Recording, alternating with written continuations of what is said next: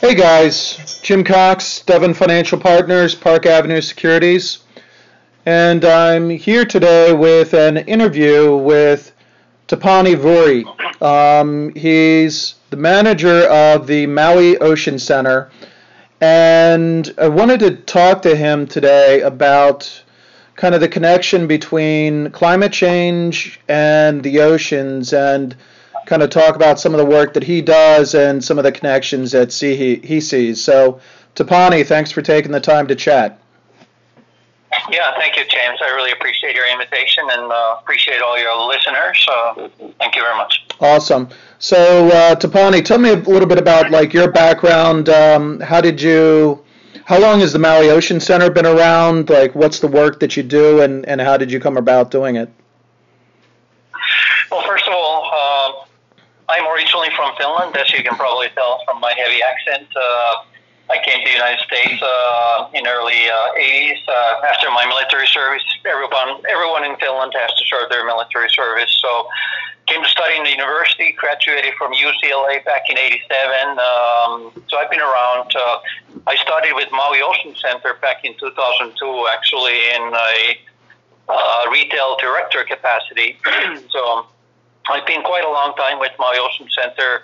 I've taken on other responsibilities related to running an aquarium, and back in September 2015, I was offered a general manager position, and basically I told the corporate, by the way, we are under an umbrella organization called Coral World International.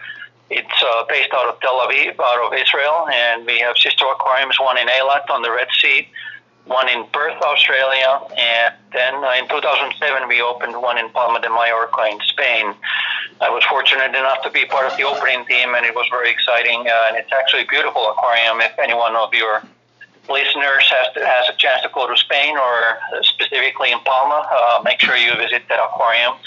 And we are looking actually to open one in Berlin, Germany, which we are really excited about, because Germans, as I'm sure many of you know, is very environmentally advanced.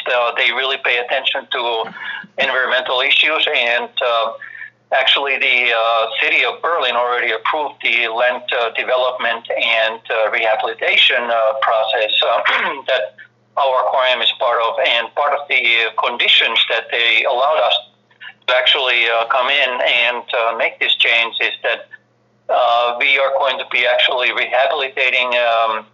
There's actually am See, in German, there's a small water area. It's actually in Berlin, by the ring number 3 there, and that was a fairly industrialized area back in the East German days. And so the lake that the aquarium will be sitting on there's a fair amount of pollution. So part of the condition for us to get in there was actually to rehabilitate that area as well. So in essence, it's a larger operation, but here in Maui Ocean Center, of course, it's a Hawaii-based corporation, so we are a very unique property or operation in a sense in the aquarium world. That our operating model is actually we have an open water system, so most of the aquariums people see, they are operating on a closed water system. So we pay close attention what's happening in the ocean. We actually pump seawater from roughly around 300 yards out of the Malaya Bay. There's a breakwater there in the harbor, and we have different filtration capabilities that we actually clean the water, and then we discharge it back into the Malaya Harbor. And we've actually done a scientific study now. We have an environmental team that I hired when I came on board. And incidentally, we have 2 directors. One who is Director of Technical Affairs, Aviat Kahana, and he was involved with the Deepwater Horizon incident when that happened. And then Robin Knox, who is more of a regulatory expert. He was actually a NIPTIS permit writer for the state of Louisiana for 30 years. So we have a team of experts here that we've done a lot of work, and actually that work continues. We are working very closely with DOH, Department Department of Health with the state of Hawaii. And also, we are now starting to work together with EPA. So, all these things that are related to environment and even us as an organization, when we operate, everything is connected. And, when we started looking at the water quality issues, it became evident really fast for me personally and for our team that it's actually a bigger issue than Maui Ocean Center. So we've actually proposed a solution to the state of Hawaii how to actually address these issues more holistically, which, I think you talk about quite a lot as well. So, what are some of those solutions that need to be enacted in order to improve the water quality, like just say specifically around Maui? Well, there's a lot of talk here. Actually, I'm sure you've seen it in the news. Actually, Hawaii is the first state in the nation to ban chemical-based sunscreens, which is basically the benzoic family, which is oxybenzone and octinoxate. There's quite a lot of body of work, scientific work that has been done that actually clearly proves that the chemical ingredients are very harmful for the environment, specifically for corals. And it really creates harmful impacts there. So we've actually worked behind the scenes with the state of Hawaii. We went to Honolulu several times, and with the Maui County Council as well.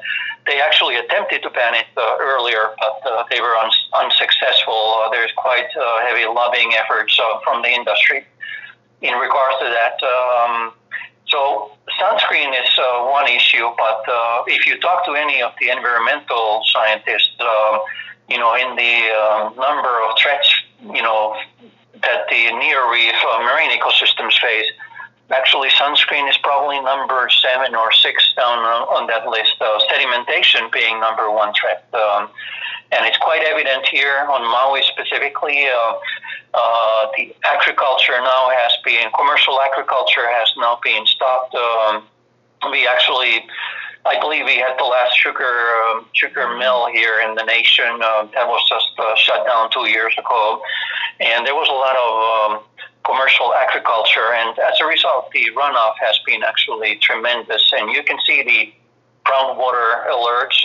I believe last year we had, was it something like 55 groundwater alert days? So it's quite drastic. And the study that we did, our environmental team did, we actually looked at the mass flow analysis, and we mapped everything going into the Maui Harbor specifically. This is where we are located. For those listeners who've been to Maui, this is in central Maui, halfway between Lahaina and Wailea, the south side, and then the airport. So it's beautiful bay, but unfortunately there's a lot of sedimentation, and it's to a point right now where a lot of the boaters there is quite substantial amount of the boats in the harbor are actually dive boats and tour boats.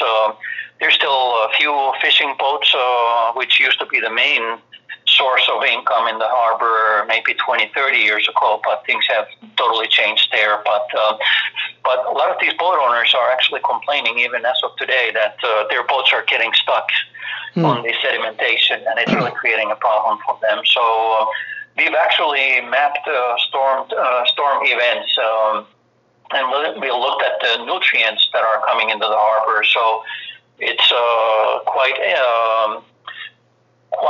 impressive numbers. And what I was saying earlier, that when we went to Capital, to Honolulu, to talk to Department of Health clean water plants, by that time it had become very evident that it's not about Maui Ocean Center. And the reason we went there, so that all the listeners are clear, we operate under NIPDES permit, which is basically a national pollution discharge system that was established by EPA back in 1972 as part of the Clean Water Act. And over the years, we had some exceedances on nutrients, mostly on NO3 and NO2, which is nitrate and nitrite. To me, when I came on board in 2015, this was an existential issue for me personally. because I wanted to make sure that we actually lead this effort and position ourselves to a position of responsibility, because if we indeed are a community member, that is actually adding value to the local community, and the marine life under our care, we do not own it, it's under our care. It is critical that we ensure that the water quality is top level, and we contribute to the positive water quality. So this is the reasoning why I thought it was very important when we went to state of Hawaii. And I basically told our environmental team that we need to go there and offer a solution. And it's not about Maui Ocean Center. So we ended up actually, offering our solution, which is basically, offering, putting money on the table and saying we want to help the state of Hawaii to do TMDL, which is actually a requirement by Clean Water Act for the Bay, which has never been done. And they actually liked that approach so much that they said that, well, nobody has ever come to us and offered help, and better yet, even wanted to put money on the table. And so they said, why don't you write a watershed plan and present it to us, and start putting a consortium of local stakeholders together, which we have now done, and we've almost done writing the watershed plan. And then we'll approve it, if it meets our expectations, and better yet, we actually want to fund it as well. So that's awesome. We are really excited about this. We have had a couple meetings already with the steering committee, and we are actually going to do the first meeting here probably first or second week of July, once I get back to Maui and I have a little bit of time to get reacclimated there, and start actually pushing that forward. And so that is really a requirement in my mind, that the local community and the local businesses, they work together with the government, especially under the today's political climate. There's a lot of funding is starting to get cut off.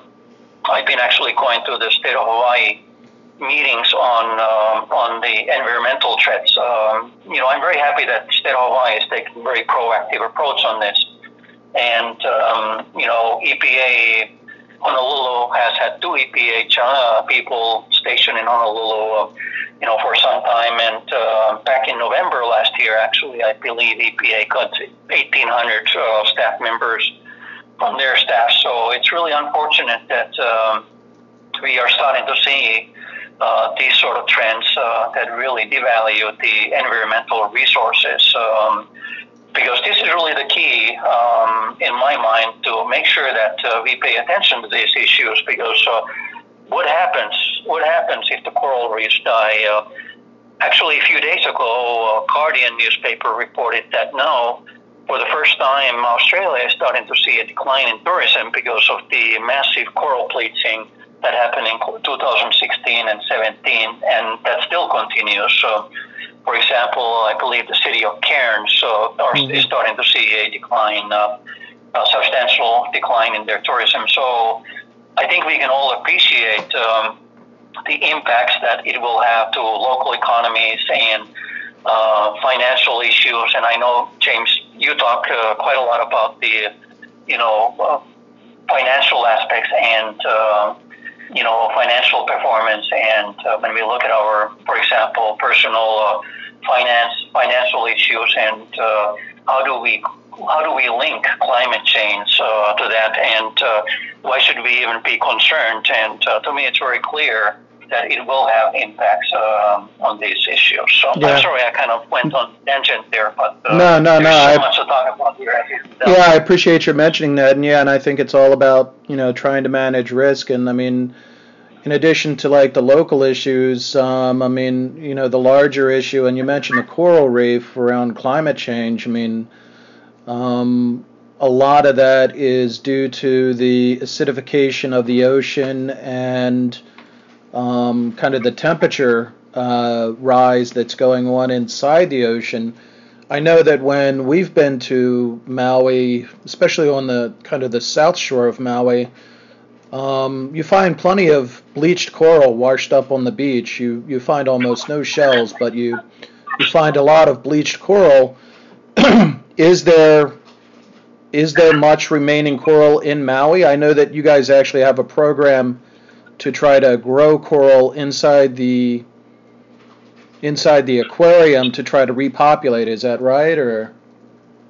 That is correct. Actually, I'm glad you brought that up.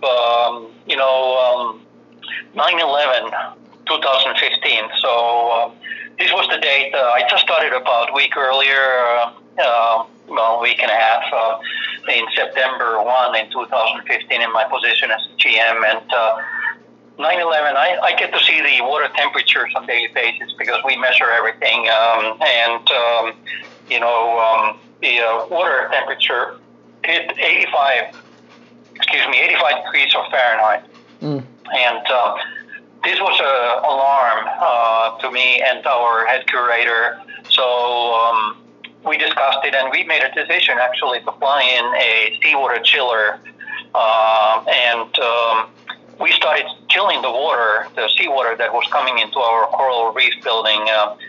James, I believe you have been into the Maui Ocean Center, so you've seen the coral building we have. And this is the biggest collection of live coral in the United States. One of the main reasons why we can do this is because we have an open water system, like I mentioned earlier. Mm. We pump 1.2 million gallons of seawater into the aquarium, and like I said earlier, we also filter it.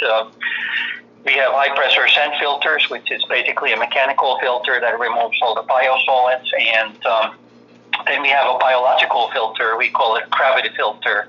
That basically converts NH4, which is ammonia, to NO3 and NO2, which is nitrate and nitrite, like I mentioned earlier. And then we have protein skimmers, ozone generators. We have some other polishing mechanisms as well, what we use. So the water that we are putting back into the harbor is very, very clean.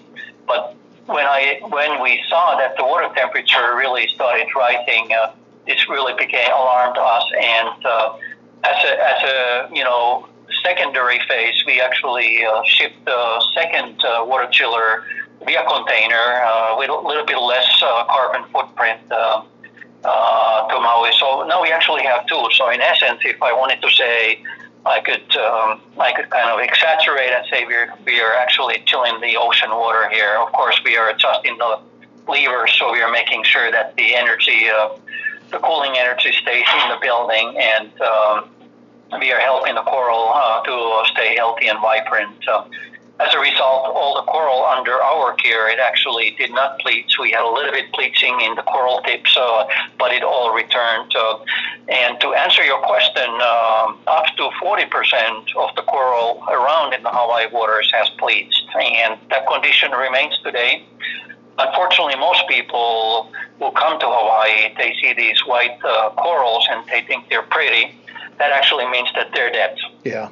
So I don't want to shock anyone, but this is the reality of the situation. And well, that's what really stunned me when we were at the aquarium. How beautiful the live coral was, and the fact that there was so much life that depended upon that coral, and it really kind of drew attention to kind of the fragility of the system, because when you lose one piece of that system, basically everything else starts to break down, and that's kind of the canary in the coal mine, it would seem. Absolutely, and by the anecdote what I just shared, what is happening at the Great Barrier Reef, it's a clear and present danger for us. But then there are nations like Palau. I don't know how many of your listeners know about Palau and what is happening there. Back in 2015, President Tami Remen Gesau, he actually, when we're connecting or linking the financial issues with the environment, he actually signed a measure into the law offering tax credits, for wealthy foreign investors to start bringing money in that are actually having positive impacts on the environment. And this has actually worked tremendously well. single-handedly. If you look at this issue, here we have if I may use the term, third world nation that actually has, transformed their economy from a position of weakness into the position of, leadership, even globally. And they changed their financial ecosystem. So, ecotourism is now one of the main drivers, and they also, really safeguarded their environment, where they now have very strict fines for people to poach and commodify natural resources. And I always wonder, and many times I wonder, and when I meet with politicians who come to visit Maui, and when I see them, and maybe I'm preaching too much, but here, if we have an example of a nation like Palau that can do amazing things like this, why cannot we, as the world's wealthiest nation, and Hawaii specifically, we really should take leadership in these issues, and we are starting to move forward into the right direction. So I think many of the politicians here in Hawaii are starting to realize that if the environment goes, what do we have? Why are we any different from Caribbean or Mexico, as a destination? What makes us really unique? And that's why I keep telling everyone. And for example, when people think about aquarium, Maui Ocean Center, well, it's really like any other aquarium. Not really, because we are not in entertainment business. That model, as far as I'm concerned, it's obsolete. We really need to change our operating model, where we become so connected with the sense of place, the local community, and really advocate for these issues of environmental and conservation issues, and really highlight the sense of place issues, which like in the case of Hawaii, talks about Hawaiian culture and, what their connection to the environment was. And I don't know if many of your readers have read the Hawaiian creation story. It's called Kumulipo. If people have time, Kuko Kumulipo, and that's really the original creation story. If you think about that, and it talks about Po, that's the Hawaiian term of darkness, and how everything started from single-cell organisms, and coral polyp, that is the key ingredient, and people actually came after coral. So this showcases us, the deep understanding that the pre-contact Hawaiians had, to the nature. And many times, I believe we Westerners, we make the mistake that we think our knowledge is superior many times to Aboriginal or indigenous knowledge base. When we look at Charles Darwin and his creation of, origin or the original species story, I wrote it in 1840, if I'm not mistaken, and I think there was some controversy with a gentleman named Wallace as well at that time. But this is fairly recently that we started talking about evolutionary theory, but this knowledge has been around for a long time. So, and going back to the secondary question that you asked about the coral work, I've actually asked our corporate, when they offered the position of general manager for us, I told them that one condition that we get to start a 501c3 company or corporation, which they finally agreed with, and the three foundational pillars of that 501c3 is, number one, we have a total rescue center and total stranding response team. That's number one. We actually work very closely with NOAA on that, and we actually work under their permit. So anytime there's a stranding call, we get the call here at Maui Ocean Center, and if there is a dead turtle, we usually are the ones who go and recover it. I don't want to get graphic here, but we normally freeze the turtle and then we airship it to Fort Island. For those listeners who have been to Honolulu, in Pearl Harbor, there's a Fort Island, and NOAA has a beautiful $300 million facility there, that they're actually able to do necropsy and actually do a much deeper science there than we are able to do here on Maui. And depending what their findings are, many times they send the frozen turtle back to us, and then we return it back to the ocean, and they get interned back into the ocean. And like I mentioned, we are the turtle stranding responder on South Maui from basically La Perouse Bay, close to Wailea, all the way to McGregor Point, which is here in Malaya. Mm-hmm. We work together with the University of Hawaii Maui campus very closely on that. The secondary foundational pillar, which is really much, much more important, at least to me personally, is we have a coral repository, which you alluded earlier to. We work together with the state of Hawaii. So they have a coral lab that they recently built, and they want to emulate this model and create a fail-safe model all across the state of Hawaii. So the Big Island will have a similar facility, and Kauai will have a similar facility, hopefully sooner than later. Right now there's two facilities, one here at the Maui Ocean Center and one on Oahu at the Coral Lab there on Sand Island. They've done great work on that, and we've been doing coral work for some time, and every time, for example, Army Corps of Engineers, they go to any harbor when they're doing dredging work, usually environmental assessment is part of it.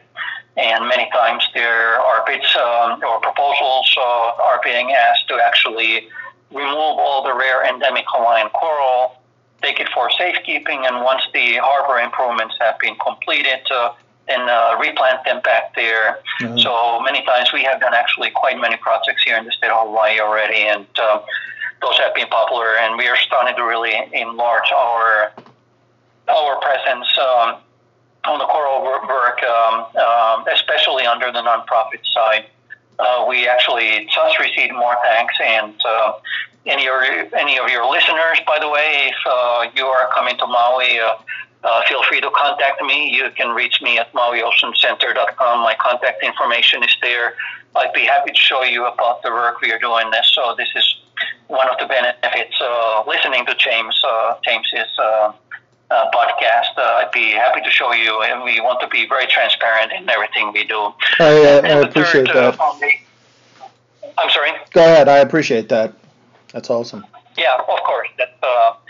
Look, it's all about community. We need to work together, as an inclusive community, and we need to be really transparent, and we need to be held accountable for everything we do. And many times I have been asked, well, why are you talking about these issues, and why does this matter for you? Well, my answer is, well, if it's not us, then who? Because we are the marine experts,